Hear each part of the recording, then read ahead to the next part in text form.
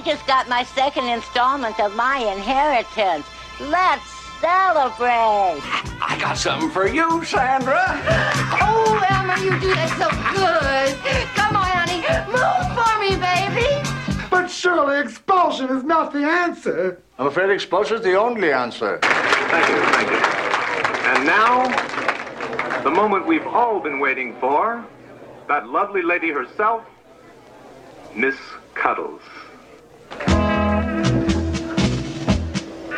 WCBN-FM presents the John Waters film, Polyester.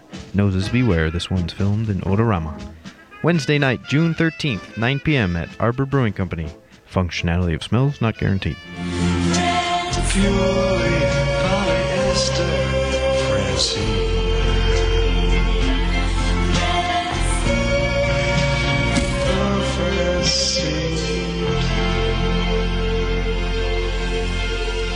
Call me a cab this instant. There we go. Okay, I guess we are on the air now. My name is Dick Whaley. Welcome to another edition of Gray Matters. And I'm Jim Dwyer. I'm even more discombobulated than I was. And now we just had a false start. Listeners will never know that, but discombobulation running amok. Running amok. That's the way the world works sometimes. Anyway, kind of an interesting week. I heard today, by the way, that the oil production in the United States was the highest it's been since 1998. Have you heard Mitt Romney talking about gas prices lately or oil production? I don't think so, because that temporary issue that was being hyped by the Wall Street Journal about 3 months ago has sort of evaporated. And it's been a kind of an interesting week. We have Greek elections coming up this Sunday. Those will be crucial. We won't address them too much because next week we'll be doing a Watergate show. Oh, yes. We're coming up on a big anniversary there. 40th anniversary of the Watergate break-in, and all things Richard Nixon will be discussed, including things he doesn't want us to talk about. And there's a whole lot of that. There's a whole lot of that. Plus, we got plenty more on Homer Simpson. But in any event, the Wisconsin recall happened last week. Pretty interesting there. I sort of accurately predicted last week that I thought it looked like Walker was going to narrowly hang on. Big debates about how much outside money was involved, but I've heard varying estimates between 7-1, 3-1, 2-1, in which the Walker forces were able to outspend the Democrats, who I think unwisely had a primary fight just a couple months ago, and that might have hurt unity. And I think that the polls showing Walker holding on because some people were troubled by a recall effort rather than a sort of straight election effort probably doomed Barrett at the end of the day. Also, I think he was probably not the best of candidates. But on the positive side for the Democrats, they did take control of the Senate.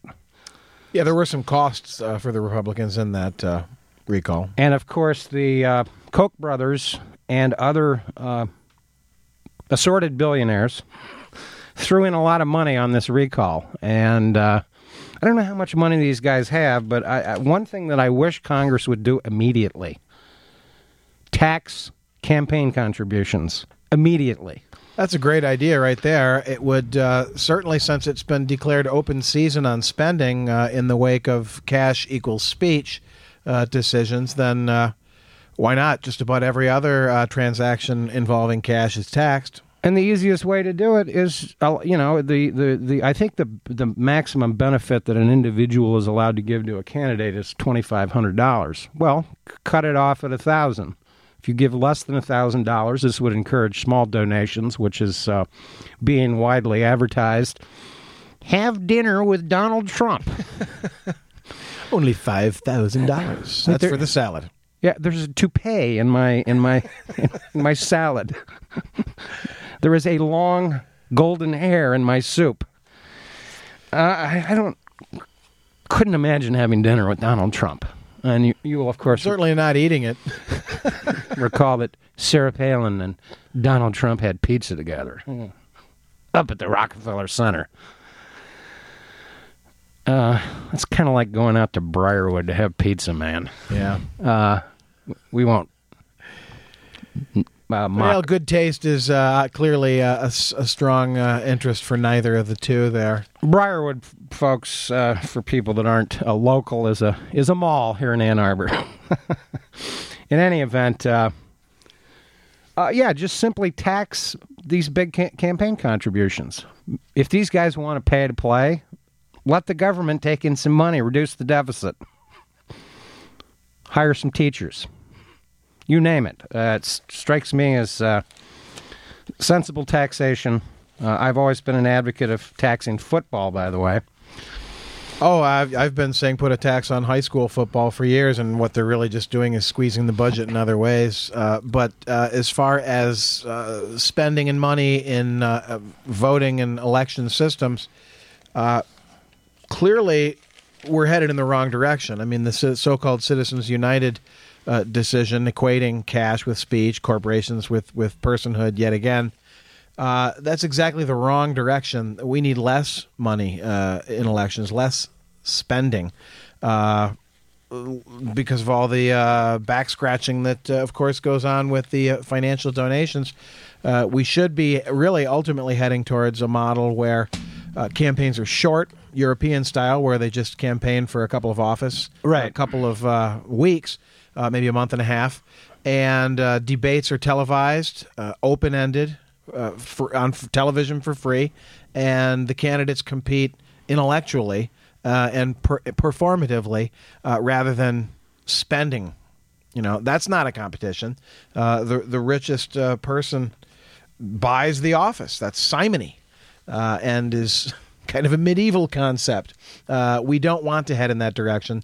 So I think taxing campaign contributions is a perfectly logical step to sort of wean us away from the grotesque system that is now in place. And, of course, there will be Greek elections next week that should have some bearing on the euro. Much too much fuss, I do believe, is involved in the Greek situation. I think that it's obvious that they've got to be eased out of the euro some way, somehow. Interesting over the weekend that basically the ECB made an agreement to loan Spain $125 billion. That's sort of a bridge loan there, and how that will impact the market is anybody's guess. Spain is a little different than Greece in the sense that I think Greece has sort of long-term structural economic problems that just simply are going to have to be addressed one way or another, depending on the outcome of the vote. I saw an item this past week about fisticuffs in the parliament itself. Not a good idea. And, of course, involving the Golden Dawn. Yeah, the unease throughout the culture there is going to affect tourism, which is their biggest staple. So Spain, of course, has a more developed economy. More developed less reliant on tourism. And it's interesting because Spain is sort of a kind of a microcosm of the United States. They had a housing bubble there. The banks have lots of real estate that's basically in the category of non-performing loans. And they also have incredibly high unemployment. So the housing bubble that created a banking bubble has created basically a recession. And we talked last week about the question mark and the Austerians. A very bad concept that needs to be remedied quickly. And it's very interesting. You know, I was looking back at an old article that I saved from back in, good Lord, this is prehistoric, 1997. An article by Joseph Jaffe. This guy occasionally appears on BBC, and because I don't have the I have the article, but not the whole copy of the New York Review of Books. He was raising, this article just turns out to be incredibly prescient in terms of the observations that he makes about the problems with the euro that he's predicting involving the Maastricht Treaty that was still under negotiations. Maastricht is a small town in the Netherlands. And back in the 90s, the euro... Just across the bridge from Germany. Is it? No. Yeah. The euro was being sort of created by the French and German prime ministers at the time. Mitterrand was in France, and Kohl, that's a name from the past. Helmut Kohl in Bonn. Yes. And anyway, Germany, of course, was dealing with the costs of reunification. They had to absorb 15 to 16 million people into their economy, and obviously Germany was the winner of the Cold War, along with China and South Korea. The United States and the Soviets, in my book, were the losers of the Cold War. And unfortunately, millions of people in third world countries were even bigger losers because they are 6 feet under, thanks to the proxy wars that the Soviet Union and America fought all over the globe. And needless to say, many of these areas of the world are still experiencing warfare. In any event, he makes some very interesting observations in this article. It's from the December 4th, 1997 edition of the New York Review of Books. You can probably find it in their archives online. I believe that's just NYRB books, .books.com. You can probably look it up, in which he makes a lot of observations about the fundamental problems that he was predicting regarding the euro. The euro was not to go into actual existence until January 1st of 2002, in which marks, guilders, francs, etc. will vanish. There will only be euros and cents. Then he goes into the rules that were being negotiated at the time. And I'll just read this brief paragraph or two, because he makes the observation in comparing the euro situation with America, using Michigan and New York State as an example. He writes, Lansing and Albany have limited powers to tax and spend, but the country's fiscal policy is decided by Washington, by the United States Congress, by the executive branch. France, Germany, and other members of the Euro Union are not and will not be like any of the 50 American states. This is the famous criteria of the Maastricht regime that's come in, the gates to the inner sanctum of the monetary union. In essence, the criteria demand of each would-be member that it stop behaving like a sovereign state. In order to qualify for Euro membership, their annual budgets must not exceed 3% of GDP. Accumulated public debt must stay within limits of 60% of GDP. Long-term interest rates must be lower than 10%, and the inflation rate must be lower than 3%. In short, each state, like a locomotive, still obeys its own driver, engine, and timetable.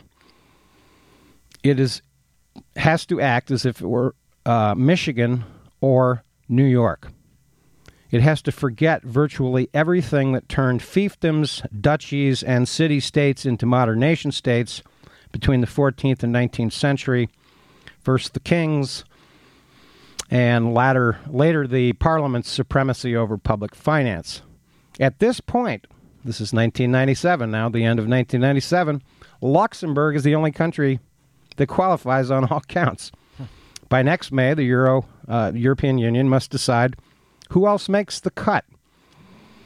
What is the basis of it? Eurostat is the statistical research branch of the European Commission in Brussels, and it has just announced that except for Greece, all members of the European Union are likely to squeeze by.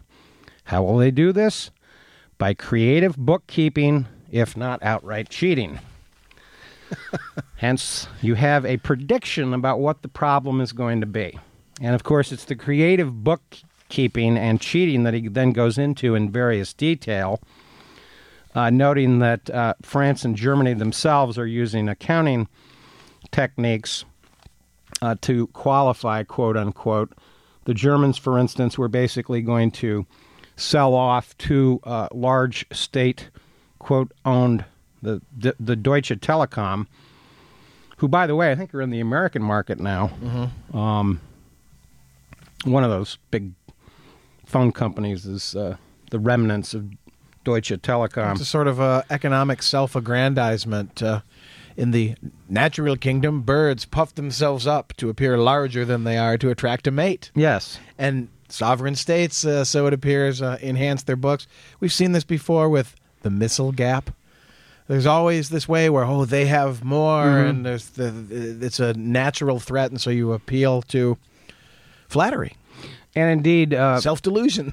Or dummies. It's interesting that I think this week there's going to be a big event at Alcatraz Island, the famous escape of the 3 convicts. Rumor has it on the 50th anniversary they will reappear.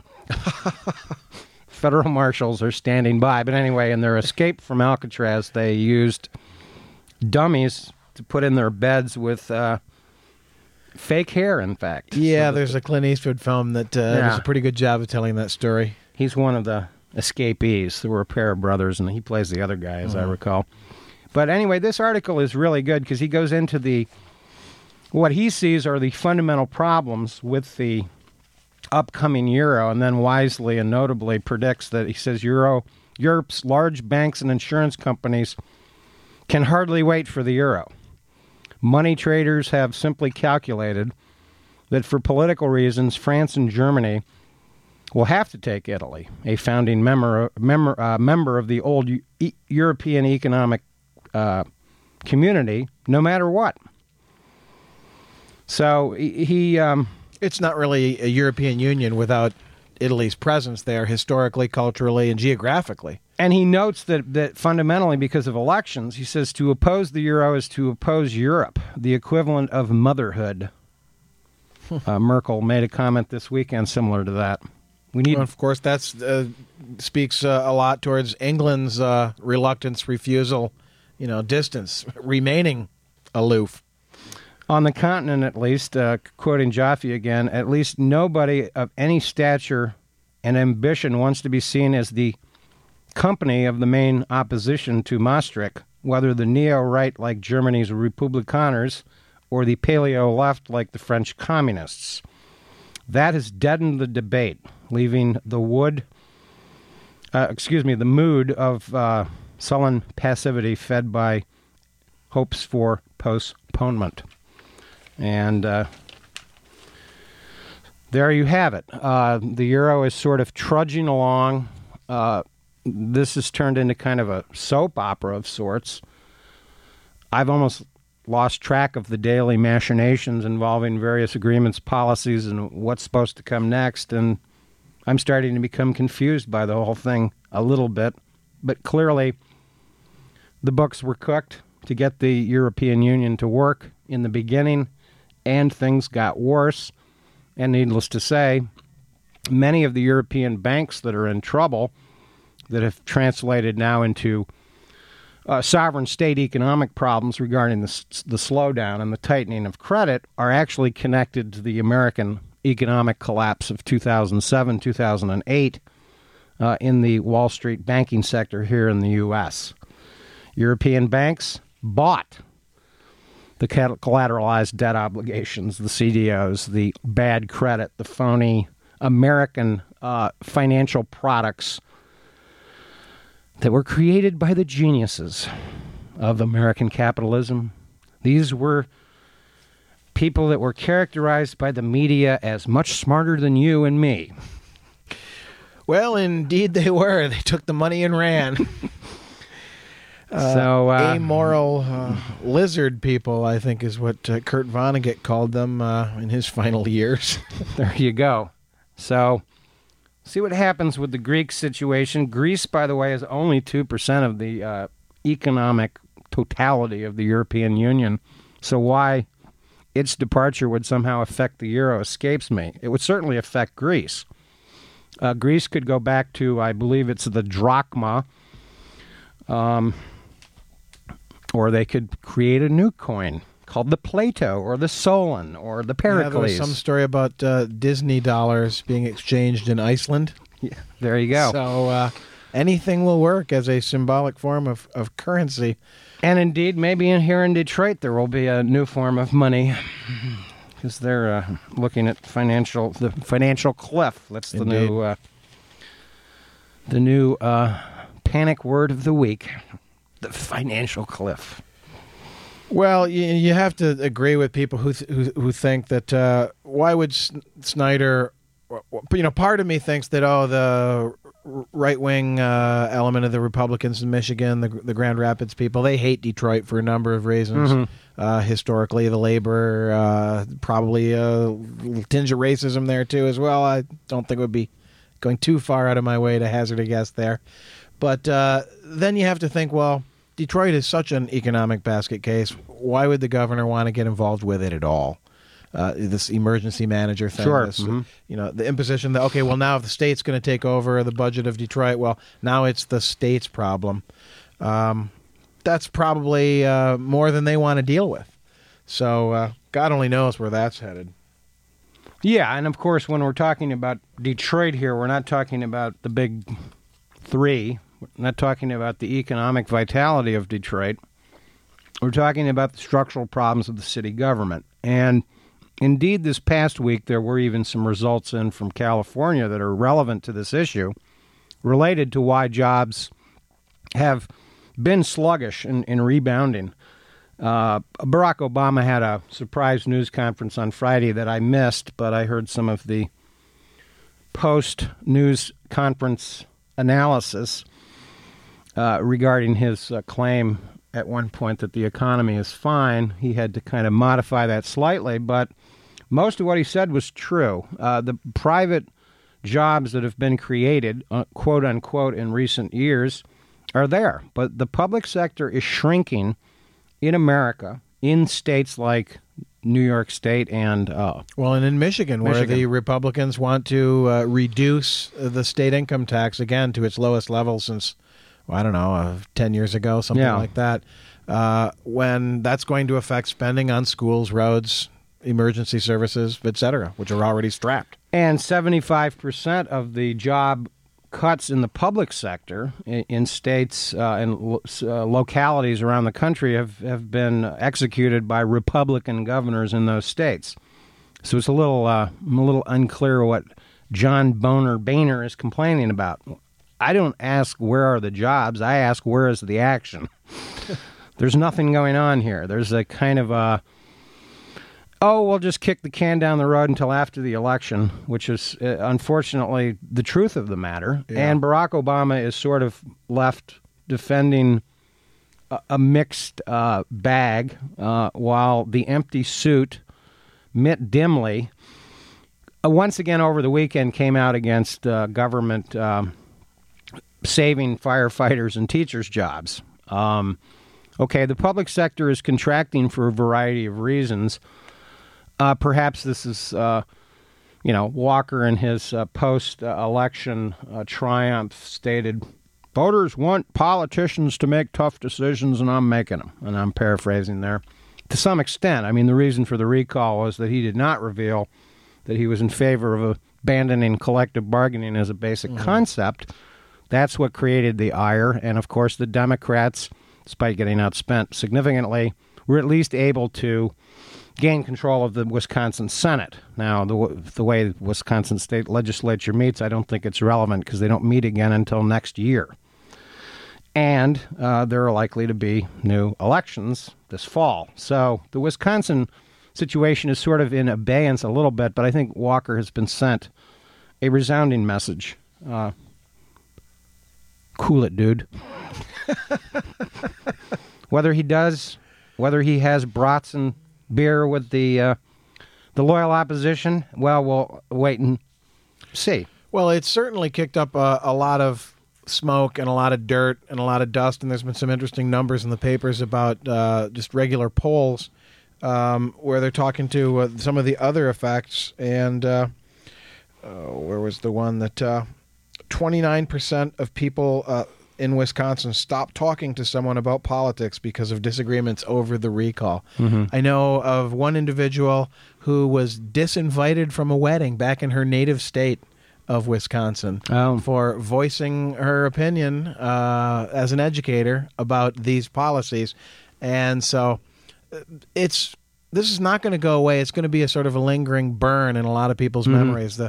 Walker can have his triumph now, but I think this is, this is going to be around for a little while in the background as a sort of a reminder.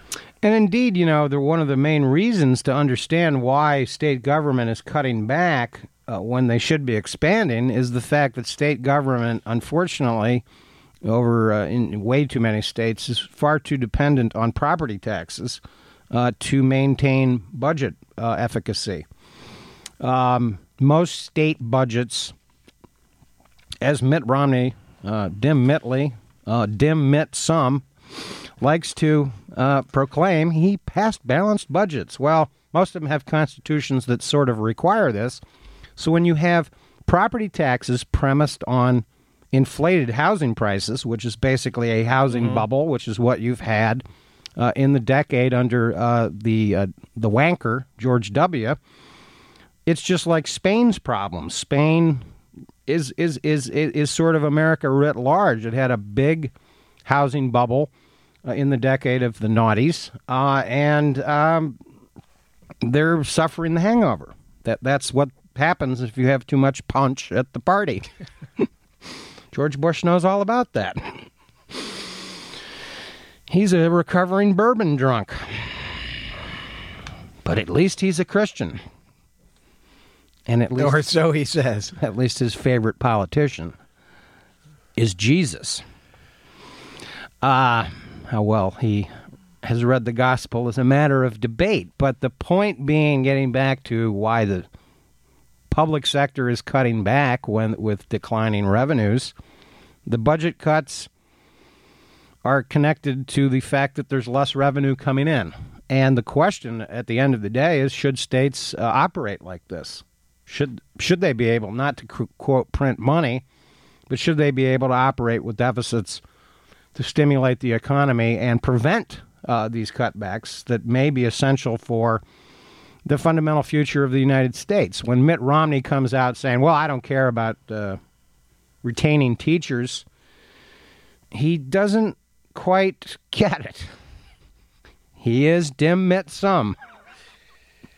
Well, the ironic thing is, of course, that the corporate world, the business world, which pays for a lot of this nonsense, is at the point where they're openly saying we need to spend a little bit more money on schools. We are losing the edge. We're losing our step, and we need highly educated individuals, well-trained for the sophisticated technology jobs of the future. And in Michigan, for example, there's a nice column by Brian Dickerson at the end of last week pointing out that 1 in 3 of Michigan lawmakers have no college degree. While this puts them in the bottom 40% degree-wise among the other 49 states, it's pretty much on par for Michigan in general, where only 1 in 4 adults holds a college degree. They like to punish schools in spending, but now their primary backer, the business world, is saying, well, no, universities, we need to spend some money on. So how the Republicans will resolve this crisis of ideology and finance, one can only guess. But these complicated problems require, some learning. The ability to read dry details and to process them adequately is an important skill. And wow, that few Michigan legislators have college educations. Yeah, and startling. That is pretty startling, but unfortunately not that surprising, because there's this bizarre culture war going on that we've seen over the last couple of years, in which we had Rick Santorum during the primaries attacking college-educated people, for gosh sakes, including the president. I guess the president's joke at the media roast this past year was that, well, Mitt Romney's got 2 Harvard degrees. I've only got 1. But indeed, the documentation of America's relative slippage globally in the world in educational aptitude is documented clearly. And the nation states that are more competitive economically, so to speak. And, of course, I think that it's very difficult to compare Finland, which is a relatively small population country to a place like the United States. Finland is number one, but they're number one for a reason. They're spending the most money on education. They have very small class sizes, individualized instruction practically, to create a highly educated workforce, in theory, that is what is required for the 21st century. Unfortunately, we're having culture wars about the American Revolution and the Catholic Church, for God's sake. Right, the bishops with their proclamations. The bishop. Saying what's good for... There's this recent rally in Michigan and various cities for so-called Rally for Religious Freedom, in which they... Where's the line here? Yeah, the religious freedom argument is bizarre because many debates now are being couched in this vague phrase called religion. It's a Frank Luntz.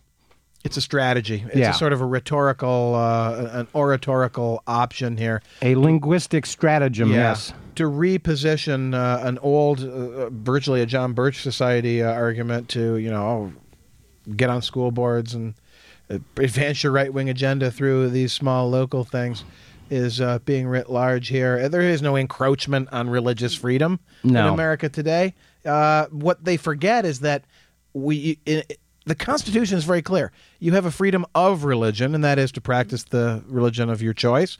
But we also have a freedom from. You can't tell me what to do because of your religion. Right. And so they're taking the other side there and saying, it's an attack on religion because other people have the option to do something that my religion prohibits me from doing, and so therefore is wrong for me.